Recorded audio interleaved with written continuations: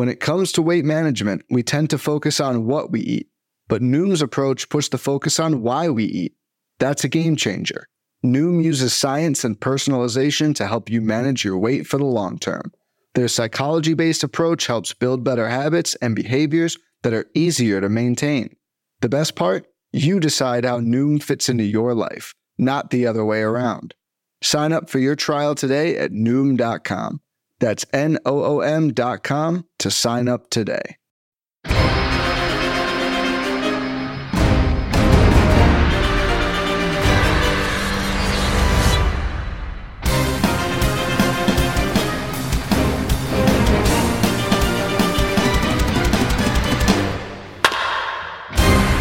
What is happening, everyone? Welcome to the On the Corner podcast. I am your host today, Anthony Tucker, and with me is the fantastic Nick Pollock. Nick, how we doing? What is happening? Fantastic is not the correct one, and that is the worst adjective I have heard. And all of these, how dare you? Now, Anthony Tucker is here. You know Anthony Tucker, 2-star pitchers. He's a manager of our baseball team. It's wonderful to have Anthony here. Very, very smart man on our staff. Part of this mock draft series that we're doing. We're going to talk about his team and so much more. But before we get to all of that, first, Anthony, tell us everything that people should know about you and where to follow you. Thanks, Nick. Yeah, so this is my second year over at Pitcher List. Been doing the 2-star pitcher articles both seasons of Pitcher List, and helping out in this off season with some content as well. You can find me on Twitter at Anthony Tucker 81. All right. Well, make sure you guys do that. And we're going to jump in here. You are the 8th pick in this draft. Did you want to be the 8th pick? Was this a choice of yours that you wanted to make, or was it actually just forced upon you? Yeah, I think just generally speaking, in drafts, I like to be around the middle because I feel like there's more flexibility to pivot when there's different like positional runs, or you have a grouping of players where you say you might want, the final player in a tier, or you might want to, just have the flexibility to move around throughout the draft. So anywhere really between that like 5 to 8, 5 to 9 range, I think is really where I do best. So I was happy to get the 8th pick. Yeah. And remember, everybody listening, it's Yahoo's standard 23 roster team, 5x5 head-to-head matchups. Ohtani's 2 different players. You have 2 utility, 3 outfielder, no middle infield, no corner infield, 9 pitchers. If you hate it, well, this is what the standard is. And from this is where everybody builds their foundation of analysis, and you adapt from there. So it's what we instruct our staff to do. It's what our fantasy leagues are, so that everybody has that platform to understand where to build off of when talking about fantasy. And we're going to go here. So 8th pick. We saw Jose Ramirez, Ronald Acuna Jr., Trey Turner, Aaron Judge, Julio Rodriguez, Kyle Tucker, Mookie Betts, all off the board. Were you aiming for one of those instead and you were sad they didn't fall? Or were you just thrilled to get Yordan Alvarez? I was pretty happy about Yordan Alvarez. I was fairly certain most of these guys would be gone. But just the safety in 4 different categories that Yordan provides, I think didn't have me too disappointed when he was there with the 8th pick.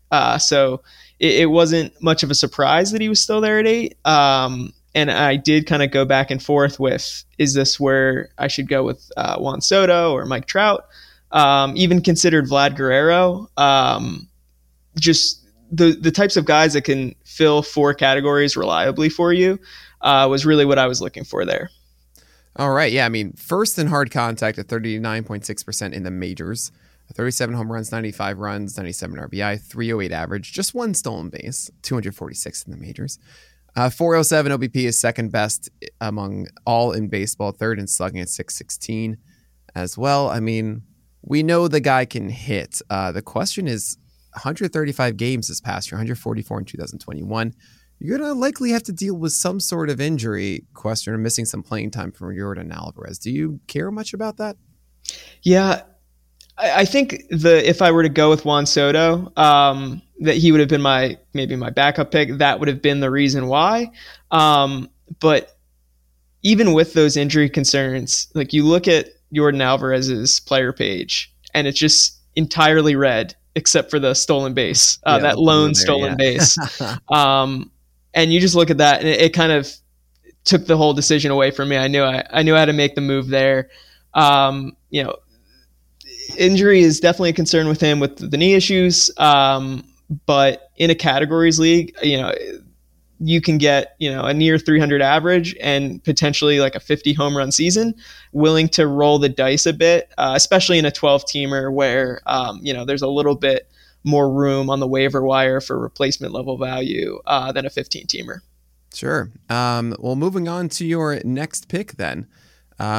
Second round, you went and got Manny Machado, 32 home runs, 100 runs, 102 RBI, 9 stolen bases, 298 average, and of course a third base, which is a huge deal considering there aren't that many amazing third basemen, especially in the middle or end of the draft.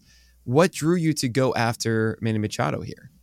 Yeah, for me, it was really the positional value of getting my third baseman locked down really early. I think it's probably near consensus that the third base is probably the position with the least elite talent. I mean, second base is right there second with base it. and third base are the two. Mookie Betts still at second base, by the way. Oh, wow. I did not realize he'd have second base eligibility next year. Yeah, for Yahoo leagues, he does have it. Yeah, and that's, you know, that's a differentiator there. You know, given that, I might have taken Mookie in the first if he was there. It was taken right before you. Yes, taken right before me. He has 7 games at second base. So like Yahoo gets it at 5. ESPN, CBS, Fantrax likely not. So keep that in mind for Mookie Betts. That's good to know. You know, similar to that second base question, Manny Machado at third base, it really does fall off after that top 3. Yeah. So Devers, Machado, and Riley, I assume, and also Jose Ramirez. So I guess 4 or so is what you mean. Yeah. 4.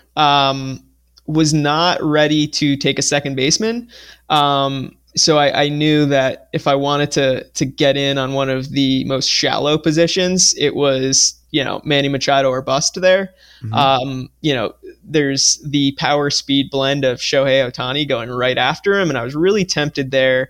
Also tempted by, you know, Bryce Harper, Paul Goldschmidt, but I just didn't want to wait and see what would come around in a few rounds at third base if I didn't go Machado there, and he'll chip in a few steals. I don't know, you know, if it'll be much more than 10, even with the, you know, the new rules and the larger bases, but I think he's probably pretty safe for 8 to 10 bags, which if you can kind of get a collection of those types of guys, you're doing okay in steals. Sure. I mean, I'm assuming that Arenado for you might be a little bit on the outs of those 4, just because also third round comes, and theoretically you could have gotten Arenado there.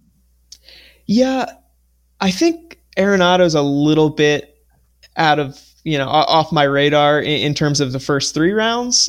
Just looking at the hitters there, and obviously, you know, he might finish top 3 in the NL MVP. So, you know, there's nothing wrong with selecting Nolan Arenado. But I think the way I kind of saw the draft board was, you know, I didn't really want to, you know, kind of reach for, or what I consider to be a reach for Arenado, you know, at my third pick when I saw the, you know, the eventual pitchers that would come off the board. And I think the gap between Machado, Devers, and then, you know, Arenado below them was worth, you know, making the jump for the third baseman in the second round. Sure. So, I mean, I think Machado is a stellar pick in the second round as well. I was actually upset about it and took Elson Riley later and wanting Machado 2 picks later because of that third base hole that I was kind of hoping Altuve would fall one more, but didn't happen. And so third round comes. Cole, Burns, McClanahan, DeGrom, Scherzer, Alcantara, Arias, all off the board. And so you went with Zach Wheeler. Why Wheeler? I did. I guess I went pitcher partly because, you know, that run on starting pitchers right beforehand really kind of felt like it had me on the ropes a little bit. I think I walked in thinking I'd wait on taking a pitcher until maybe round 4 or 5. But I did get a little fear of missing out there as they flew off the board. The thing about Wheeler is just, and it's kind of funny to say when you think about what he had done the past few, like, you know, say 4 or 5 years ago, is that he's kind of been that measure of consistency. 3 seasons with an ERA under 3, and he has that strikeout rate that we've been waiting for now. He's done that 2 years in a row, and he just has become this very safe pitching option who you can kind of really rely on as an ace. You know, I looked around. You know, Justin Verlander went one pick after, Dylan Cease a few picks after that, and I think the safety that Wheeler provides, just in comparison to those two arms, is is really the difference maker, and why I went with Wheeler amongst some quality pitchers that went after him. Zach Wheeler had a 52% O swing on his sinker, guys. 52%. No one is even close to matching that, and he had a 72% strike rate. I mean, 73% strike rate with the pitch. It's just, it's bliss. It's bliss. The only question, really, 153 innings this year. He entered the year with that shoulder question, and then later on, he had, of course, the elbow stuff, and then there's the question if he was hurt or not in the World Series. So I think there's more risk at the moment, at least perceived risk from Zach Wheeler right now, and that likely will have him not sitting here and probably a few picks later, come March. I want to jump on this. It's just a injury question at this point. I mean, Zach Wheeler is a volume guy inherently, 213 in 2021, 153 this past year. When he pitches, he goes deep into games, of course. It's a 6 innings per game this year, 6.7 last year. I love Zach Wheeler. I think he's wonderful. I don't know how I feel about predicting health. I mean, he was hitting 99 in the last game of the World Series, but he got pulled to 70 pitches, and I still hate everything about that. So we'll see. You're going to see some fluctuations on Zach Wheeler. You might be able to get him at a discount because of it, and it might pay off. It's just perceived risk, and we'll see how that shapes up. Corey Seager, 4th round. I love this. This is the elite shortstops are gone at this point. Lindor, Tatis Jr., Bichette, and Bobby Witt are off the board. And the crop of Seager, Xander Bogaerts, Tim Anderson, O'Neal Cruz, Dansby Swanson, Willie Adames. I feel like Seager is the far and ahead name of the pack there. Yeah, I think, looking at my team, if I had to pick one pick that might have been my favorite, it might have been Corey Seager. I've always been pretty high on Seager. He's really kind of the picture of how I built my team, in that a lot of hard contact, and he doesn't really run a lot. And not, I'm not intentionally not picking steals, but I'm really looking in the early rounds for the best hitters that I can find.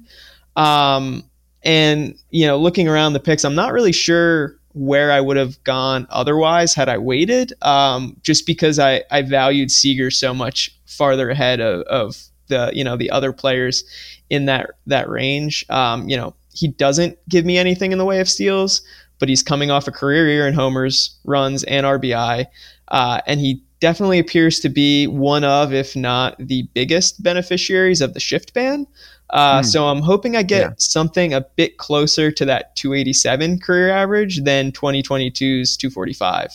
I admittedly don't know how much the shift ban will change batting lines overall, but Seager's just one of the best hitters in baseball regardless. If the Rangers continue to upgrade their lineup this season, or this offseason, I should say, I don't know that it's really off the table that he couldn't crack, either 100 runs or RBI. So getting that at the shortstop position when all of the most upper echelon names are off the board, I think there's some value in that.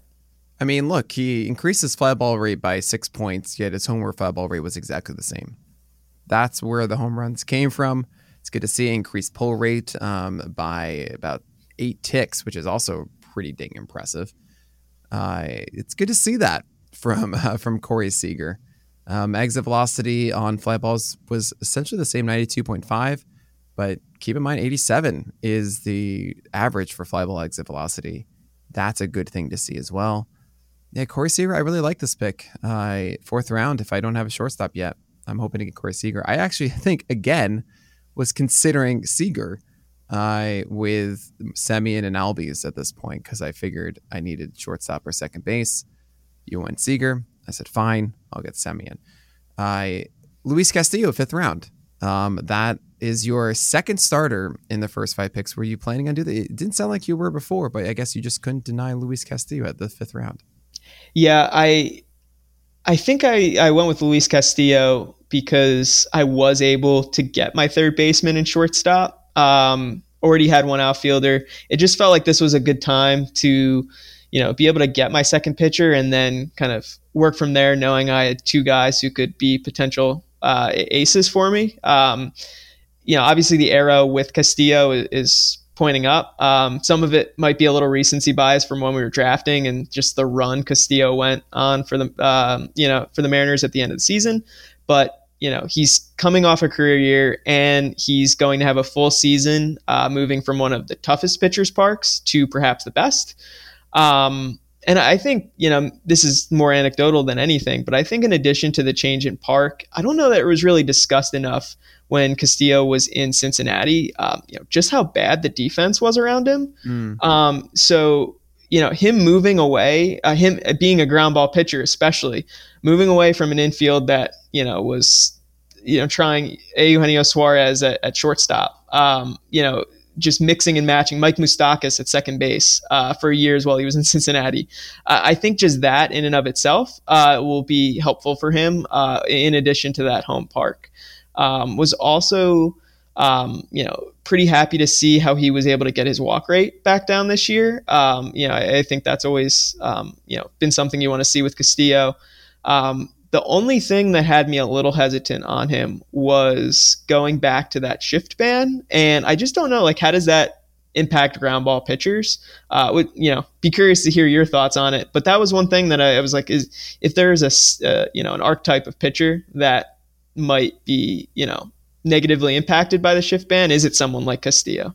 Oh, that's an interesting idea. I would think, to your point about the Reds versus Mariners, though, if you look at the full season of BABIP, if you want to be as simple and shallow as that, that should. All right, so let's say it's the Mariners for the full year, and then but the shift ban. I mean, 276 this past year, BABIP, 108 WHIP, hit per 9 was down to 7.1 instead of 8.7 for Castillo in 2021.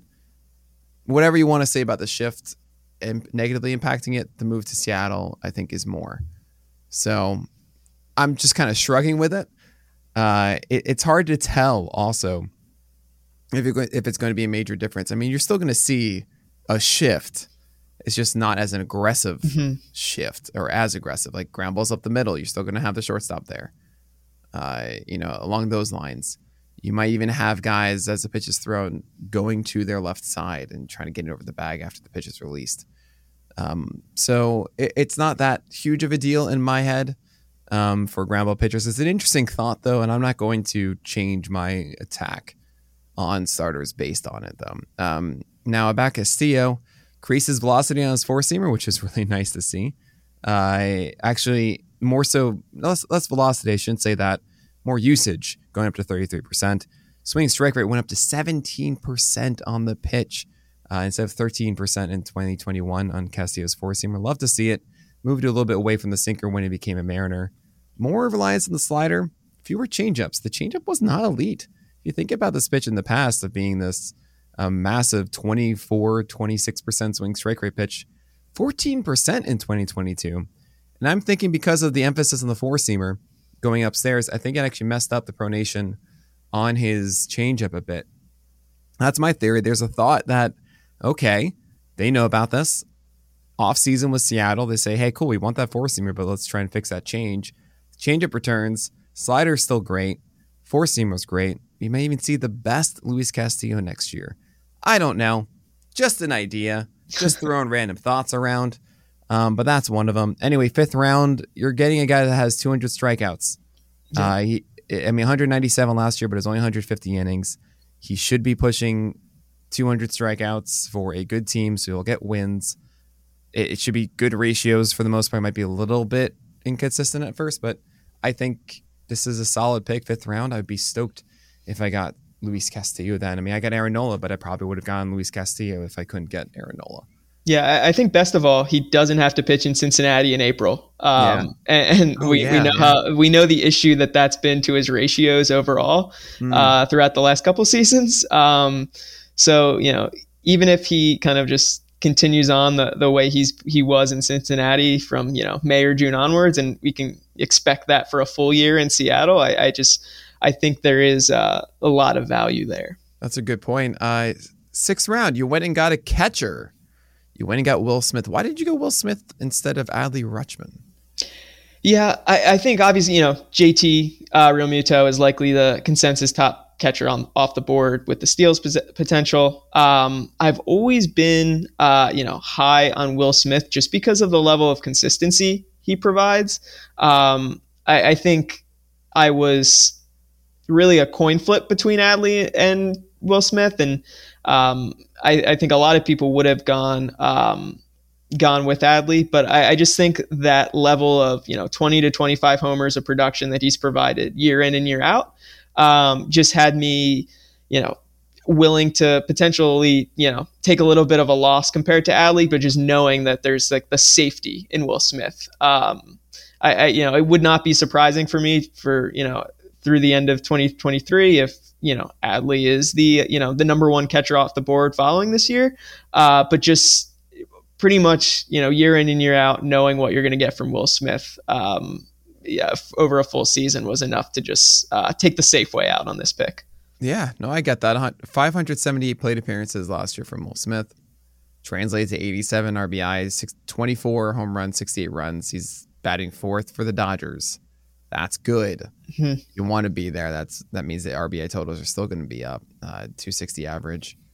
It's safer than Adley, and I completely get that. There's not much more to be said there. I mean, Will Smith should be going around this point. Am I going to go Adley or Will Smith? I might actually side with you and go Will Smith and get the safe hitter. Yeah, I will say I'm having some second thoughts on this pick, even though I really like Will Smith. But just seeing everyone else's draft and seeing how deep catcher is through the top 12, yeah. I think going through drafts last year and knowing I wanted kind of one of the whoever kind of fell between Realmuto and Will Smith after Sal Perez went, I think I was still kind of in that mindset, and then seeing some of where I don't know, Wilson Contreras went, or guys like that went rounds and rounds later, and I would have been perfectly content with them. Mm-hmm. So I think this was a good exercise in understanding maybe you don't have to jump to get your catcher this year. You can kind of sit back and wait to see where it makes sense. Yeah, I mean, so if you didn't go Will Smith, who would you have rather drafted instead? I would probably have. That's a good question. I would say for you, honestly, Hendricks or Diaz as a closer, because I'm not seeing too many other break points at this point for a position player. Really. I might have went second Springer. Base, maybe, but not really. You could say Darvish. You could make an argument for, or Gausman. Yeah, I was looking at Springer around this point. He could have been where I went, just sitting atop Toronto's really powerful offense with all the counting stats that he'll provide. But, to your point, that was part of the reason why I went with Will Smith, is it felt like a time, and I don't typically invest highly in closers.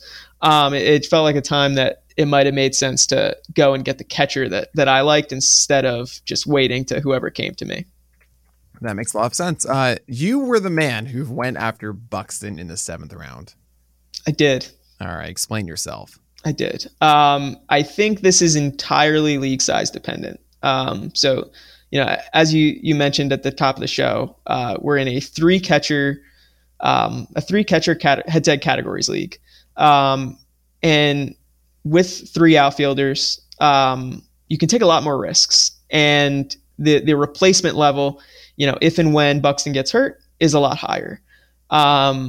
So I think the injury concern is kind of tantamount for everyone. That's the thing we know about Buxton. But I'm not super concerned, especially if this is a league with IL spots. But even if it isn't, there is some high replacement value.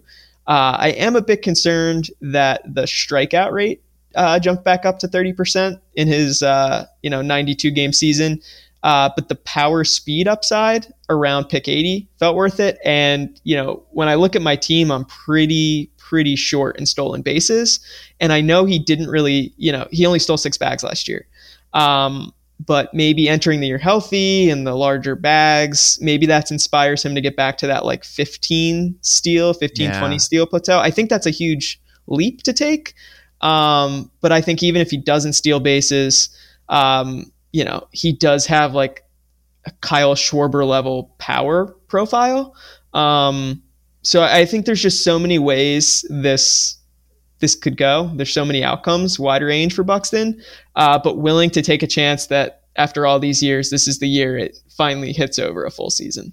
Right. Yeah, no. It's Buxton. It's Buxton. Yeah. What can go wrong, Will? But yeah. Byron Murphy Buxton. I mean, I understand the ceiling. I remember even this year, we're talking to April saying, oh my God, he's like the best player ever, all these things. And he just gets hurt. And there you go. It goes south after that. He had 28 home runs in 92 games. That's insane.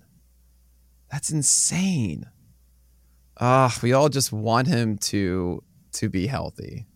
It's just all we want. Oh man, but yeah, 28 home runs in 98 games.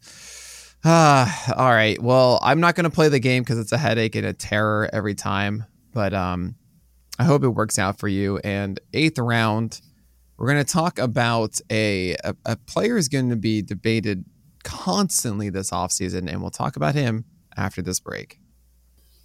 Fads come and go, and nowhere more than in the world of weight loss. That's why Noom has created weight management programs that are made to last. Noom uses science and personalization so you can manage your weight for the long term. Their psychology-based approach helps you build better habits and behaviors that are easier to maintain. And they help you understand the science behind your eating choices and why you have those cravings. Noom's personalized courses are easy to follow and will help grow your confidence with tools you can put into practice on day one. The best part? You decide how Noom fits into your life, not the other way around. And based on a sample of 4,272 Noomers, 98% say Noom helps change their habits and behaviors for good. So stop chasing health trends and join the millions who have lost weight with Noom. Sign up for your trial today at Noom.com. That's Noom.com to sign up for your trial today. So we're going to talk about Tyler Glasnow now. I'm not a stutterer, I promise you. 8th round, and you turned down Severino, Cortez, Kyle Wright, Robbie Ray, Framber Valdez, Tristan McKenzie to go after Tyler Glasnow. The biggest question, how many innings are you going to get from Tyler Glasnow? What made you go after him in the 8th? I think first and foremost is my inability to really truly put the value on the injury risk, because my rotation has quite a bit of it. So I think I was probably a little less scared about the innings risk that Glasnow provides, and was just kind of blinded by all of the upside that we've seen.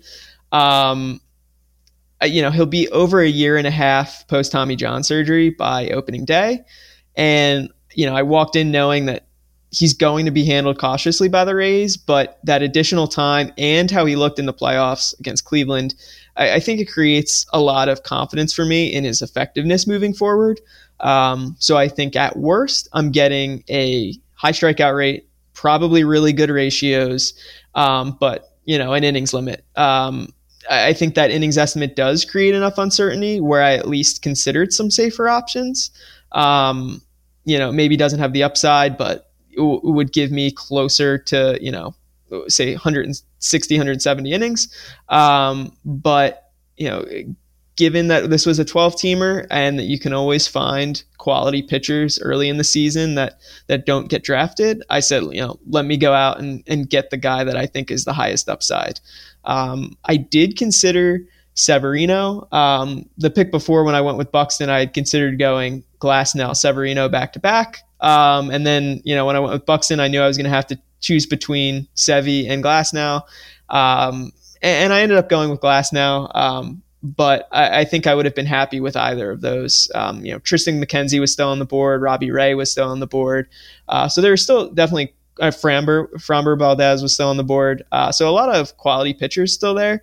But I think you have potential SP1 upside, albeit in limited innings with Glasnow. Sure. Yeah. I don't know. I mean, he hasn't pitched 100 innings since 2018. Now, that's not quite fair because it was 57 and 11 starts in 2020. And then he was pitching healthy in 2021 until the lack of sticky stuff. And then all of a sudden he got Tommy John. Oh, you just don't know. You don't know what he's going to look like now. Is his command going to be completely gone? Is he going to be all these things? I mean, I will say he came back. He threw some very short games of 3 innings and 3 2/3 for the Rays. Glasnow was throwing 97.4. That was along the same lines of what we saw before. He couldn't throw his curveball for a strike. I don't know. I mean, it felt like it was Glasnow, what I did see. I was like, yeah, this is Tyler Glasnow. Is he going to be fine for a lot of next year? Maybe. That's all we can hope. Yeah, it's going to go back and forth. He could just be amazing and everyone's happy. This could be finally the year where he's just fully healthy through the year. You can't bank on it. If as your third starter, fine. If this is your first or second, I would feel a lot more worried about it. I would try to focus on getting more guaranteed volume, I think. Severino, you could make an argument that he hasn't had that for a while, and I get that. I hate guessing innings. Guessing innings is the worst thing about the offseason. It is the worst. You're going to see Glasnow go around this way. It's up to you if you want to take the chance. I'm going to stop talking about him. Max Muncy, 9th round. And you want to talk about a guy bouncing back? Well, he's got to get better than a 196 average, right? It can't get worse, or maybe it can. And this is a very poor pick. 192 in 2020.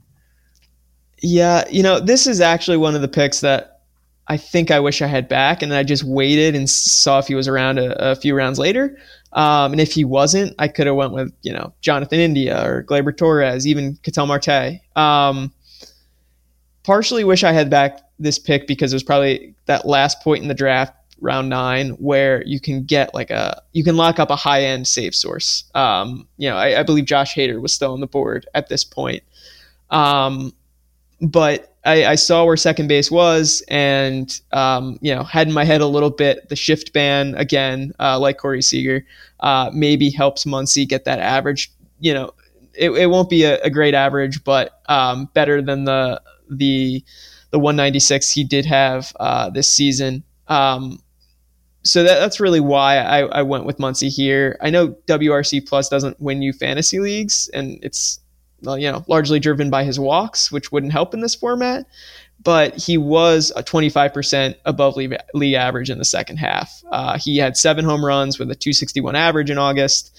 I just think if some of those hard hit line drives, start to fall for him, without someone standing in shallow right field, I think he'll have a little bit of a bounce back. I think also it's really hard to say how much his elbow injury did or did not impact his really, really brutal start to the season.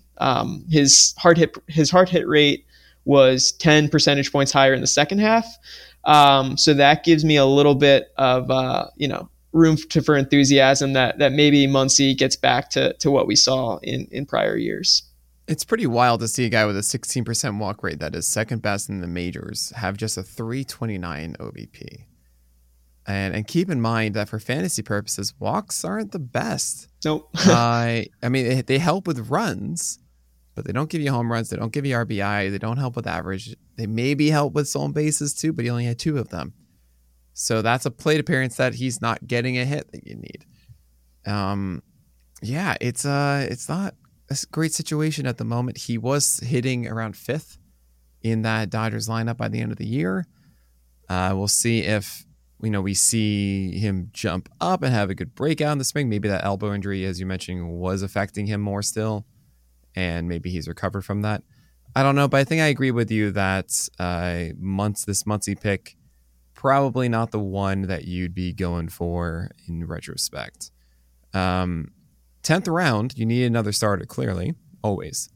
And you went with Logan Webb. Other guys in this range after Logan Gilbert, Chris Bassett, Freddie Peralta, Tony Gonsolin, John Gray, Jesus Luzardo. Talk to me about Logan Webb. Yeah, I think what I wanted here was a degree of like safety and consistency. And I kind of view Webb in conjunction with Tyler Glasnow as, Glasnow being the high upside and Webb hopefully delivering like start over start consistency. Webb did have a 1.16 whip this past season, which I think is part of the reason why he's falling a bit from where he was going last year.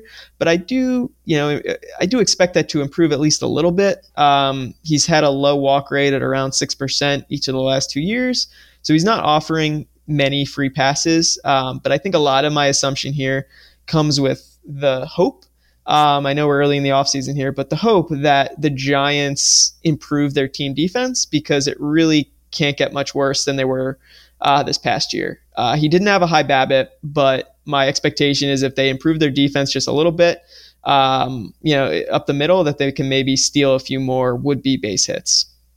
Yeah, I mean, there's a lot to say about Webb. Obviously, the strikeout rate went down, 20.7%, not the 27% we saw in 2021.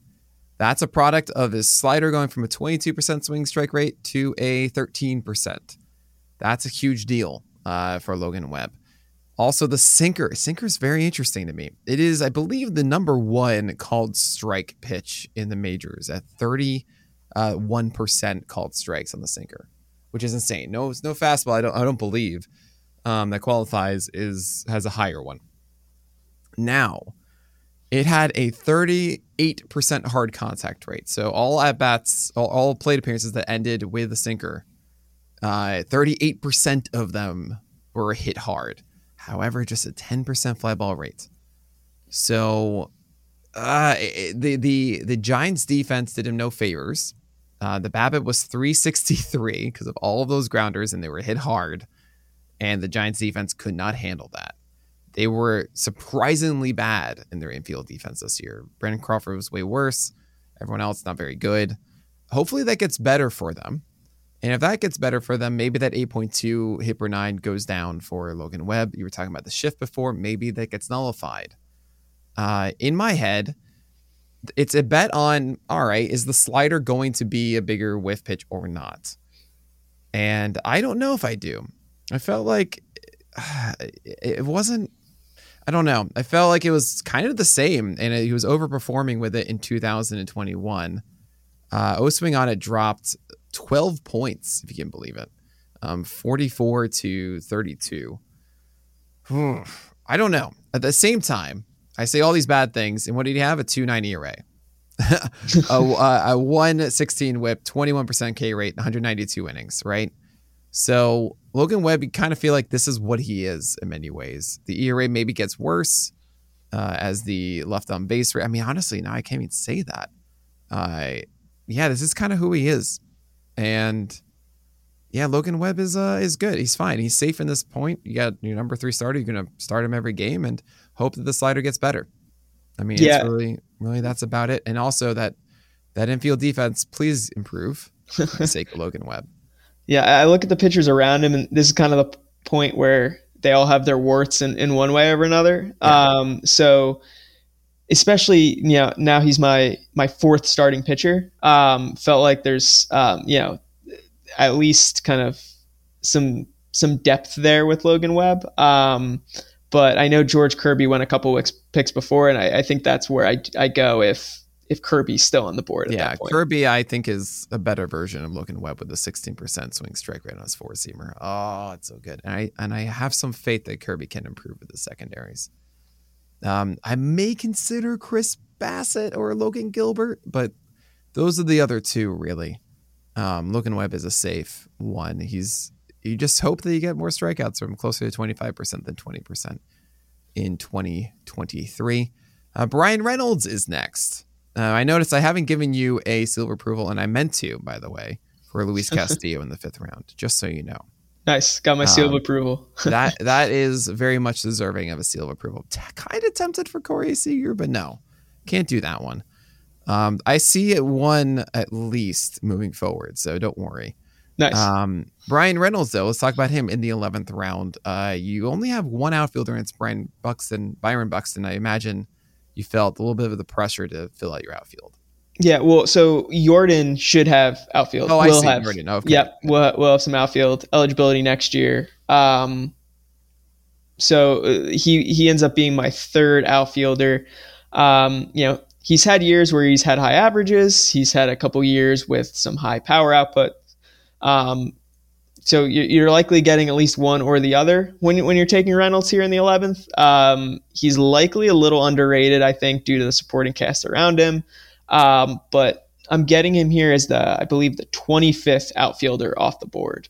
And I think, there's a kind of a safety element to picking Reynolds here, and that he's probably, a good bet to finish around that top 25, probably more of a floor pick. But outfield in a different way from second and third is not that deep either. There's just some absolute elite talent in the first few rounds, but there does become a certain point where there's like a cliff. Reynolds, similar to the rest of my team, doesn't run a whole lot. He did have a career high of 7 steals this year, but he does have 75th percentile sprint speed. And that's not something I necessarily would use to extrapolate that more steals are on the way. But maybe he's just one of those guys who's tempted by the new rules and can take advantage a little bit. So Reynolds was someone I thought who, wanting to get that third outfield spot filled up. I really liked seeing him there in the 11th round. I mean, yeah, that makes a lot of sense. And I like the argument you're making about him being one of the more tempted players to steal. 27 home runs, 62 RBI, 74 runs this past year. 262 average fell down for Brian Reynolds. Hopefully that comes back. I'm trying to see exactly what happened. I mean, it looked like he was more of a free swinger. 14% swing striker versus the 11.6% in previous years for Brian Reynolds. Made less contact. More swings out of the zone. I can say things. I got it. No worries. Swung a little bit more just overall. But I think that's fine. That should probably get adjusted a little. I think the swing strike rate should come down slightly. But yeah, Brian Reynolds is a safe pick here, and I get this a lot. I'm trying to figure out who I'd want instead, and not really. So as your third outfielder in a 12 team, are you going to be happy with Brian Reynolds? You might be. He's getting close to that Toby point of outfielders, right? Close to it. Hopefully the Pirates are better offensively so that there's more guys to knock him in and guys to knock in. O'Neal Cruz, hopefully, and maybe they sign someone who's good for once. It would be nice. It would be very nice. Pittsburgh deserves that. But I like it. I mean, it's a good pick here. I don't really have any. This is the top outfielder on the board at this point. So solid stuff here in the 11th. Debatable seal of approval. Kind of like, all right, I'm cool. 11th round, Brian Reynolds. I think a lot of people are really happy. Yeah, seal of approval. Anthony Rizzo, 12th round. He might be a Yankee. He might not. He opted out of his contract. It does seem like Rizzo might be going back, or maybe not. We don't know at this point. It seems like just too good of a fit, but who knows? Maybe he'll wind up a Houston Astro or on Chicago instead of Jose Abreu, just the other side of the town. How do you feel about Anthony Rizzo? Yeah, he's a guy that I picked assuming he ends up with the Yankees, given their need for left-handed bats. He's another guy who another theme of my team here, assuming he will benefit a little bit from the shift changes. He's really sold out for power these last couple of years. Maybe he gets a little closer to being that balanced hitter he was earlier in the career, and the batting average looks, a little more tenable for a 12-team league. I was skeptical of Rizzo entering this season, but and there's nothing really to back this up, but it does look like he's been a bit rejuvenated since the move to Yankee Stadium and the short porch. I think this pick really made me realize if I can get one of those, say, basically first baseman through Matt Olson, I'll really want to do so. Because after that, I just don't have a lot of strong opinions at first base, and really just taking who falls to me. Would have been really happy with, like, say, Christian Walker.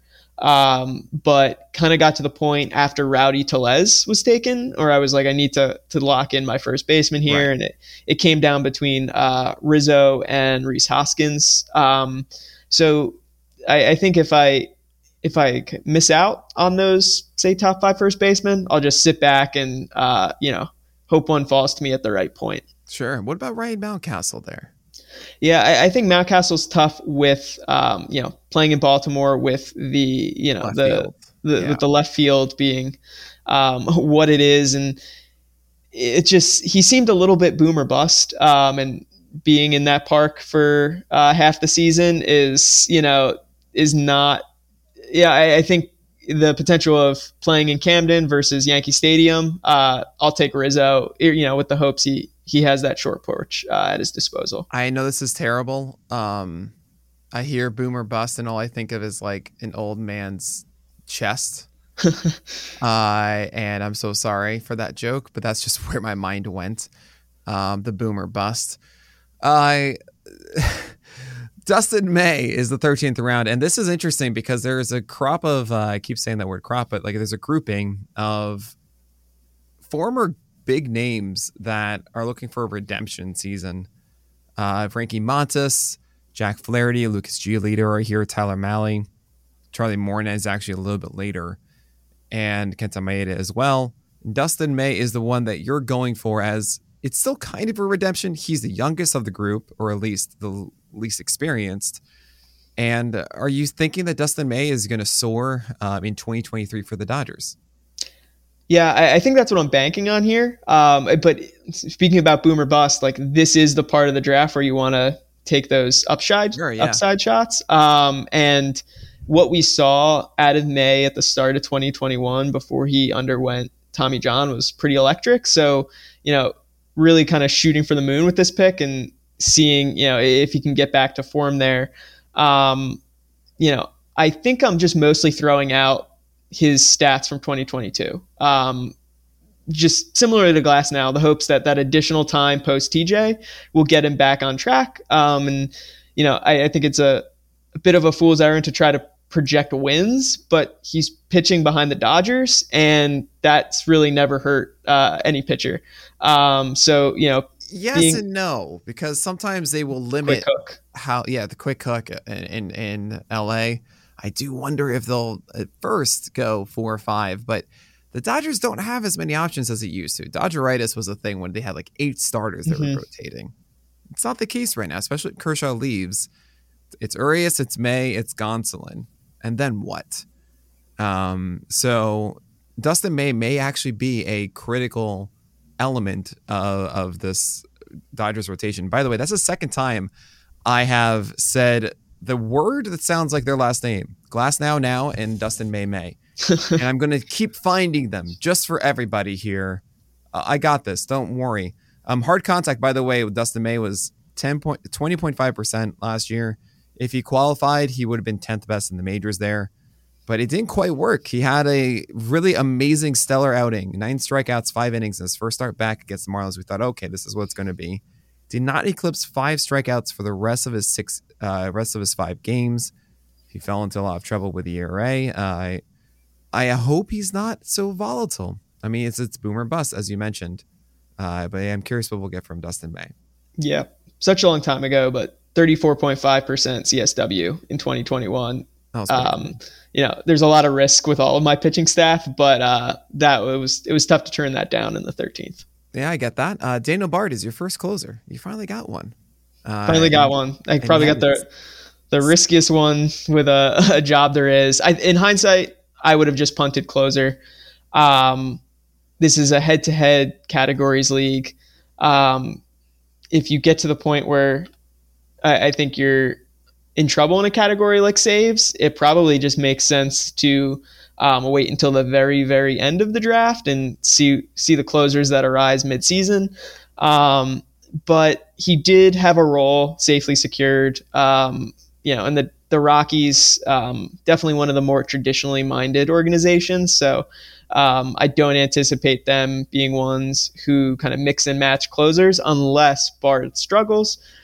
He did sign that 2-year extension over the summer. So I think even more reason that he'll be given every opportunity to be the unquestioned ninth inning guy.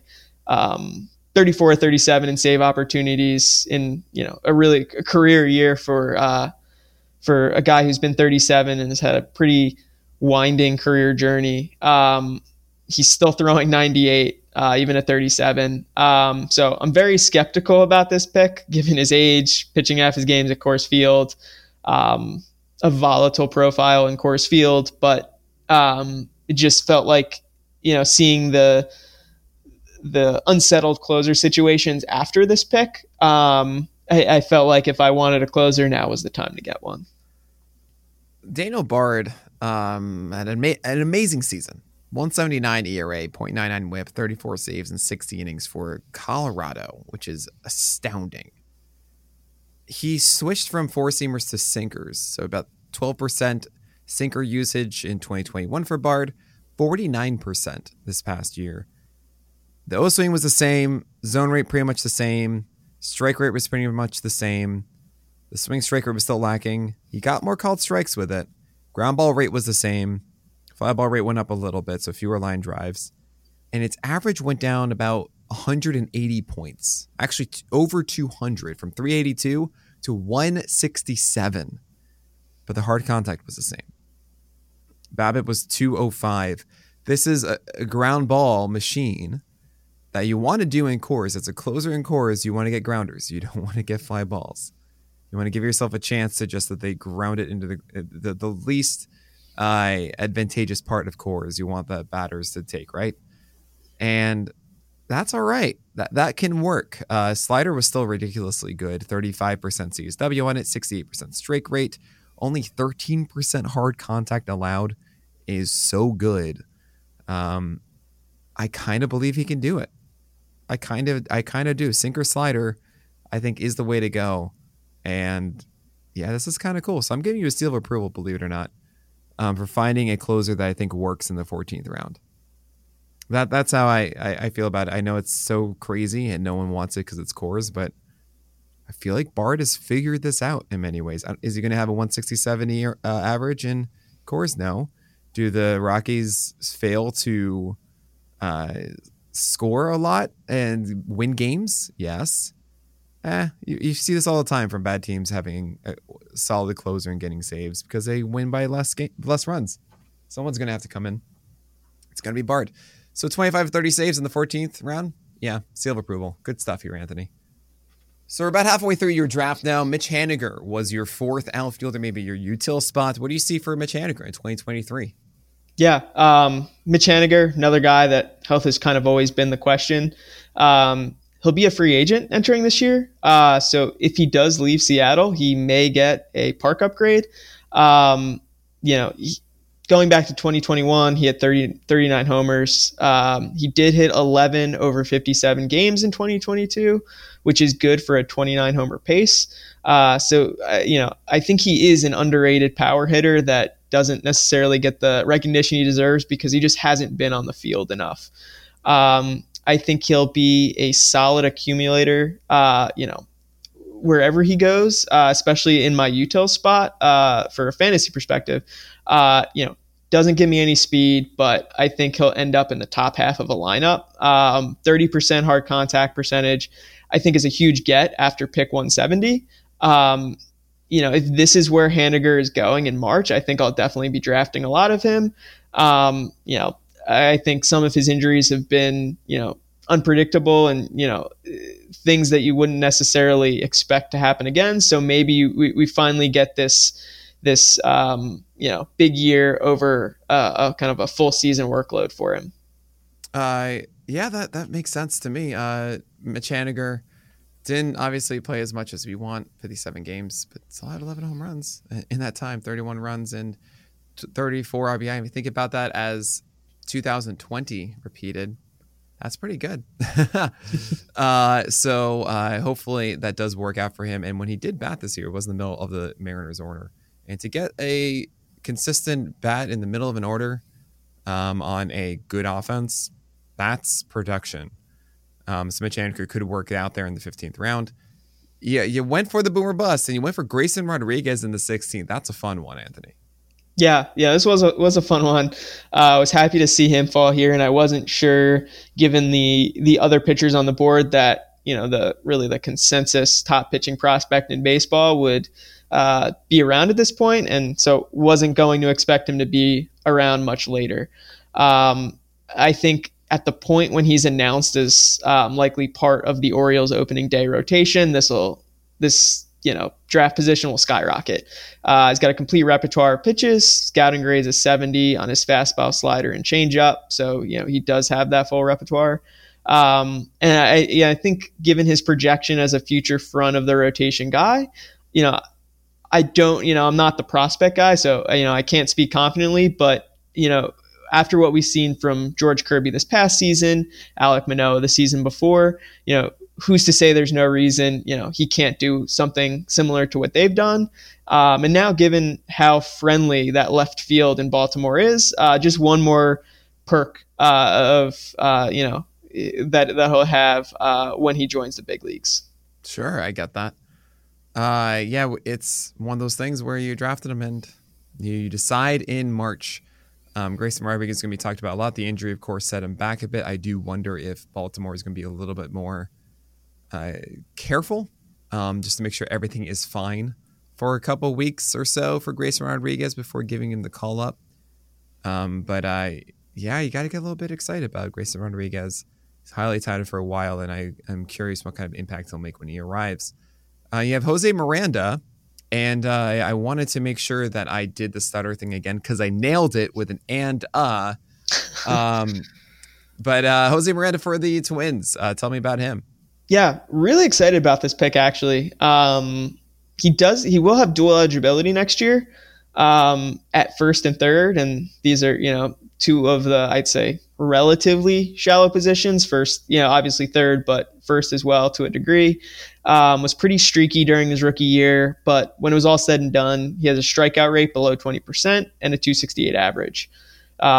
15 homers in 125 games. So I think there's probably some potential for more power as he continues to get some big league at bats and experience. I think the Twins should have a strong lineup hopefully again this year. And he should be sitting there right in the middle of it. So a guy who hits the ball hard with a low strikeout rate is kind of one thing that I was searching for throughout the draft. So to get a guy, like I said, with that dual eligibility, with those attributes, I think is what I was looking for here. Yeah, I think you should be going for Miranda in all leagues at this point. He's an upside play, and I got to tell you, his IPA percentage, his ideal plate appearance, according to StatCast data of flares and burners and solid and barrel percentage that lead to good averages, he was 42nd in the majors. That's pretty startling for a rookie season for Jose Miranda. While he had a sub 20% strikeout rate, that's really good. So I'm excited about that for fantasy purposes. It's also a little bit of a product of having only a 6% walk rate, but good. That's what you want for fantasy. Guys hitting the ball a lot more, and he's 50th in hard contact at 31%. It's an interesting case here. I think this is another seal of approval. I think you're going to see Miranda get a lot of good opportunities for the Twins. He was hitting leadoff in September, which is kind of cool. And there might be some sneaky stuff here with Miranda in the 17th round that I think a lot of people are going to want to go after. Seal of approval there. I think it's your last one, okay? Don't get overflowing here. Don't think too much about it. But Mike Soroka's in the 18th, and this is just like Grayson Rodriguez. You're stashing a guy. You have no idea what the situation will be in March. But if Mike Soroka's in that rotation for Atlanta, it feels like a steal in the 18th. Yeah, haven't seen him since 2020, so really no idea what to expect here. So it's really a complete dart throw. My intent here was not for, looking at Mike Soroka over all of next season, but I think if you draft him, you can see in those first couple starts what he looks like. Does he look like the pre-injury Soroka? And then you can make a decision, whether he stays on your roster or not. So in the best case scenario, you get those solid ratios that he provided when he was at his best pre Achilles injury. But if it doesn't work out, it's that part in the draft where it's okay, and there's you can a little more freely go search the waiver wire. In hindsight, looking at the arms on my team, might have looked for some more consistent innings at this point in the draft because I might be light there, or might have added someone. I know like Anthony Rendon and Riley Green were still on the board, who I was also targeting around this point. So might have went with a bat in here and saw what was left, afterwards. But I do think this is kind of the spot where you can take a chance on a guy like Soroka, who's already done it at the big league level. Yeah, no, I mean, this is it. This is the 18th round. You're taking your shots here, and you don't want to settle for a Toby where you get something it's fine, but that means that you're removed from getting something much better. Take a shot on Soroka. You'll make your early decision. That's a good thing. Jeff McNeil, the 19th round. Is this your second baseman? So Muncy is my second baseman. I see. But I think McNeil is a little bit my backup plan at second base if Muncy doesn't bounce back until I can find something a little more exciting. He is the NL batting champ. And he'll be 326 last year, first in all of the majors, actually. Yeah, so he'll be a decent source of runs scored. He's a standout in two categories, and if I can get that as my redundancy at second base in the 19th round, I think that made me a little more okay with taking Muncy where I was, or where I did, I should say. He does have multi-eligibility, which is another nice perk about McNeil. So I'll have second base and outfield entering next year. It's a little bit of like safe, albeit boring production. But I think given some of the shots I took earlier, it did make sense to try to shore some things up in average and runs scored. Sure, I got that completely. All right. And I mean, with Jeff McNeil, if you're falling behind heavily in average, maybe you do want to balance that out. Home runs just 9, stolen bases just 4, 73 runs is good. It's not this massive thing, but if you need someone to plug in on a given day, I mean, might be a good chance of a hit, good chance of a run. Not a bad platoon guy to have for those Mondays and Thursdays. Oswald Peraza was your next pick. This is an interesting one. What kind of foresight do you have on Peraza? I mean, little foresight here, but just as a Yankees fan, and watching the games this year, pretty confident that they'll be going a different direction at shortstop next season, and it very well could be Peraza. Assuming they don't make a big splash in free agency at shortstop, I think he could be in play to be that guy at opening day next year. And I think whether it's Peraza or someone else, I think just generally speaking, I think this is like the great time to take some shots on young guys who are unknown. And my team is very short on stolen bases. So this doesn't solve it, but he's a young guy who may get the opportunity to start next year. And he stole 33 bases in the minors last year. So maybe that helps solve that problem a little bit if he hits. Not expecting a ton of power, but he did pull the ball 50% of the time in AAA last season while getting the ball in the air. So maybe there is a sneaky little bit of power output with a few homers here and there. But I think it was maybe less Peraza, but more of the theme of like the type of hitter I wanted at this point in the draft. No, I totally get that. We don't know what the Yankees are going to do. Maybe they move Peraza to second base. Maybe it's Volpe instead. Maybe they get someone else. But again, you'll make your decision early. I imagine if he might be one of the first ones you drop next year, especially if the Yankees go a different direction. Because I imagine you don't really want to be holding on to Peraza on your bench. No, this is if he's named the starting shortstop and you just kind of see for a week or two. Yeah, that makes sense. Okay, cool.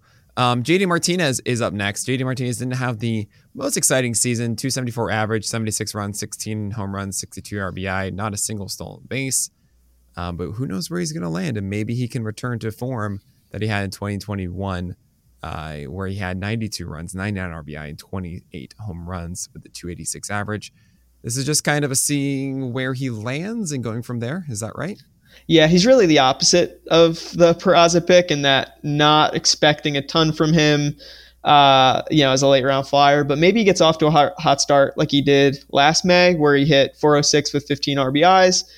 I'm pretty skeptical about him given his hard hit percentage was the same as it was in 2020 when, we all saw how bad that season was for Martinez. But I think it'll be interesting to see where he goes. But I think regardless of where he goes, he probably ends up in an everyday sort of position, assuming, that's what he's looking for in the free agent market. So I think there's probably an expectation that you're getting a lot of volume from here. And that's probably tough to say. I think we're in the 21st round now. So everyday type of volume might be something to just take a flyer on here. Yeah, that makes sense. I don't know if I'm going to go for it because I feel like J.D. Martinez gets worse. And there are some intriguing options kind of down here. But as far as offensively, there really are a few of them. Maybe Brian De La Cruz, I thought, was pretty cool of a get. But yeah, really, it's just dominated by relievers and starters at this point. And 22nd round, 23rd, that's what you did with Jose Leclerc and Nathan Eovaldi. Talk to me about Leclerc. Yeah, so obviously early in the offseason, but as it stands today, he's probably the closer to enter the year. But, I say that understanding that they just hired Bruce Bochy. They made a couple big splashes last year with Seager and Simeon. So it wouldn't necessarily be surprising for the Rangers to go out and look for someone a little more established for the ninth inning role. He did have 7 saves last year. All of them came in the last month and a half of the season. So that's kind of where my assumption lies, in that if they do have a closer to enter the season next year and it's not someone outside of the organization currently, I think the ball likely goes to Leclerc. But who knows? Who knows at this point? It's the 22nd round. You're just trying to fish for something and you have any inkling that it could be the closer. Not a bad pick in the 22nd round. Yeah, I think 4 or 5 days into the season, you might know. Like, do you drop? Yeah, like it would drop or hold. So it gives you the flexibility of like the pool of undrafted players to see who gets off to a hot start in those first few days. And oh boy, so Nathan Eovaldi is your 23rd round pick, and despite the velocity dropping to about 94, Eovaldi did not pitch poorly. He had of his 4 of his last 5 starts all came under 2 earned runs. He had 4 earned runs against the Royals, but even then had a 117 whip and 7 strikeouts in that game. Do you kind of, this is across your fingers. If Eovaldi has his velocity back, this can be an absolute steal in the 23rd round. Yep. This is let's see how he looks in spring training. Is the velocity back? If so, take a flyer. We'll be also interested to see, I believe he's a free agent.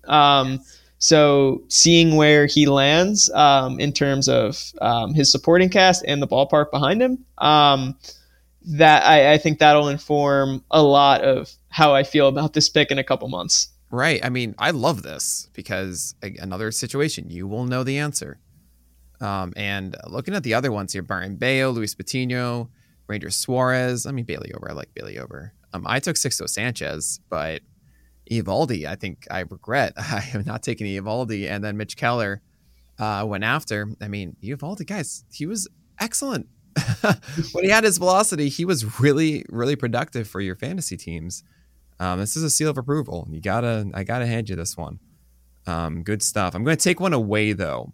I'm taking away the Bard one. I thought about that more. It's riskier. It's riskier than I want to admit. So you don't get as many as you think, but still. I didn't sell that pick well enough for me. I didn't hype him up enough. I kind of took the contrarian argument against him. But anyway, so understand. I love that one. And that's your draft. That's all 23 rounds. On a scale of 1 to 23, 1 being the worst, 23 being the best. How do you feel about your team? 123. I would say give myself go with a 16 or 17. Yeah. I think they're just at the front of my draft, there's a lot of safe hitters with a high floor who will just be 4 category steady performers for me throughout the year. And I think, that's really gave me some like opportunity to, draft a little more heavily at pitcher in the mid rounds. So really happy with the start of the draft that I took, which is, I think, why I skew towards a 17. All right. Yeah, I see that. Yeah, seems about right to me. I might, me, I'm probably one more hitter instead of Buxton, and swapping like Wheeler for Javier, and then getting in the third round something like, you could say Michael Harris, you could say Semien or Albies, Xander Bogaerts, sorry, not Xander Bogaerts, Luis Robert, something along those lines instead, and then not getting Buxton, getting Javier instead in that 7th round. That's probably the swap I would have made. I think that makes your team a lot safer. But otherwise, pretty solid draft here, Anthony. And that's going to wrap up this mock draft with Anthony Tucker. Anthony, remind everybody what you do and where they can find you. Yeah, I write the 2-start pitcher articles during the season over at Pitcher List, and you can find me on Twitter at Anthony Tucker 81. There you go. And of course, Anthony knows that the ease of finding 2-start value on the waiver wire through the season. But that's going to do it. So on behalf of Anthony Tucker, my name is Nick Pollock, and we'll talk to you guys next week.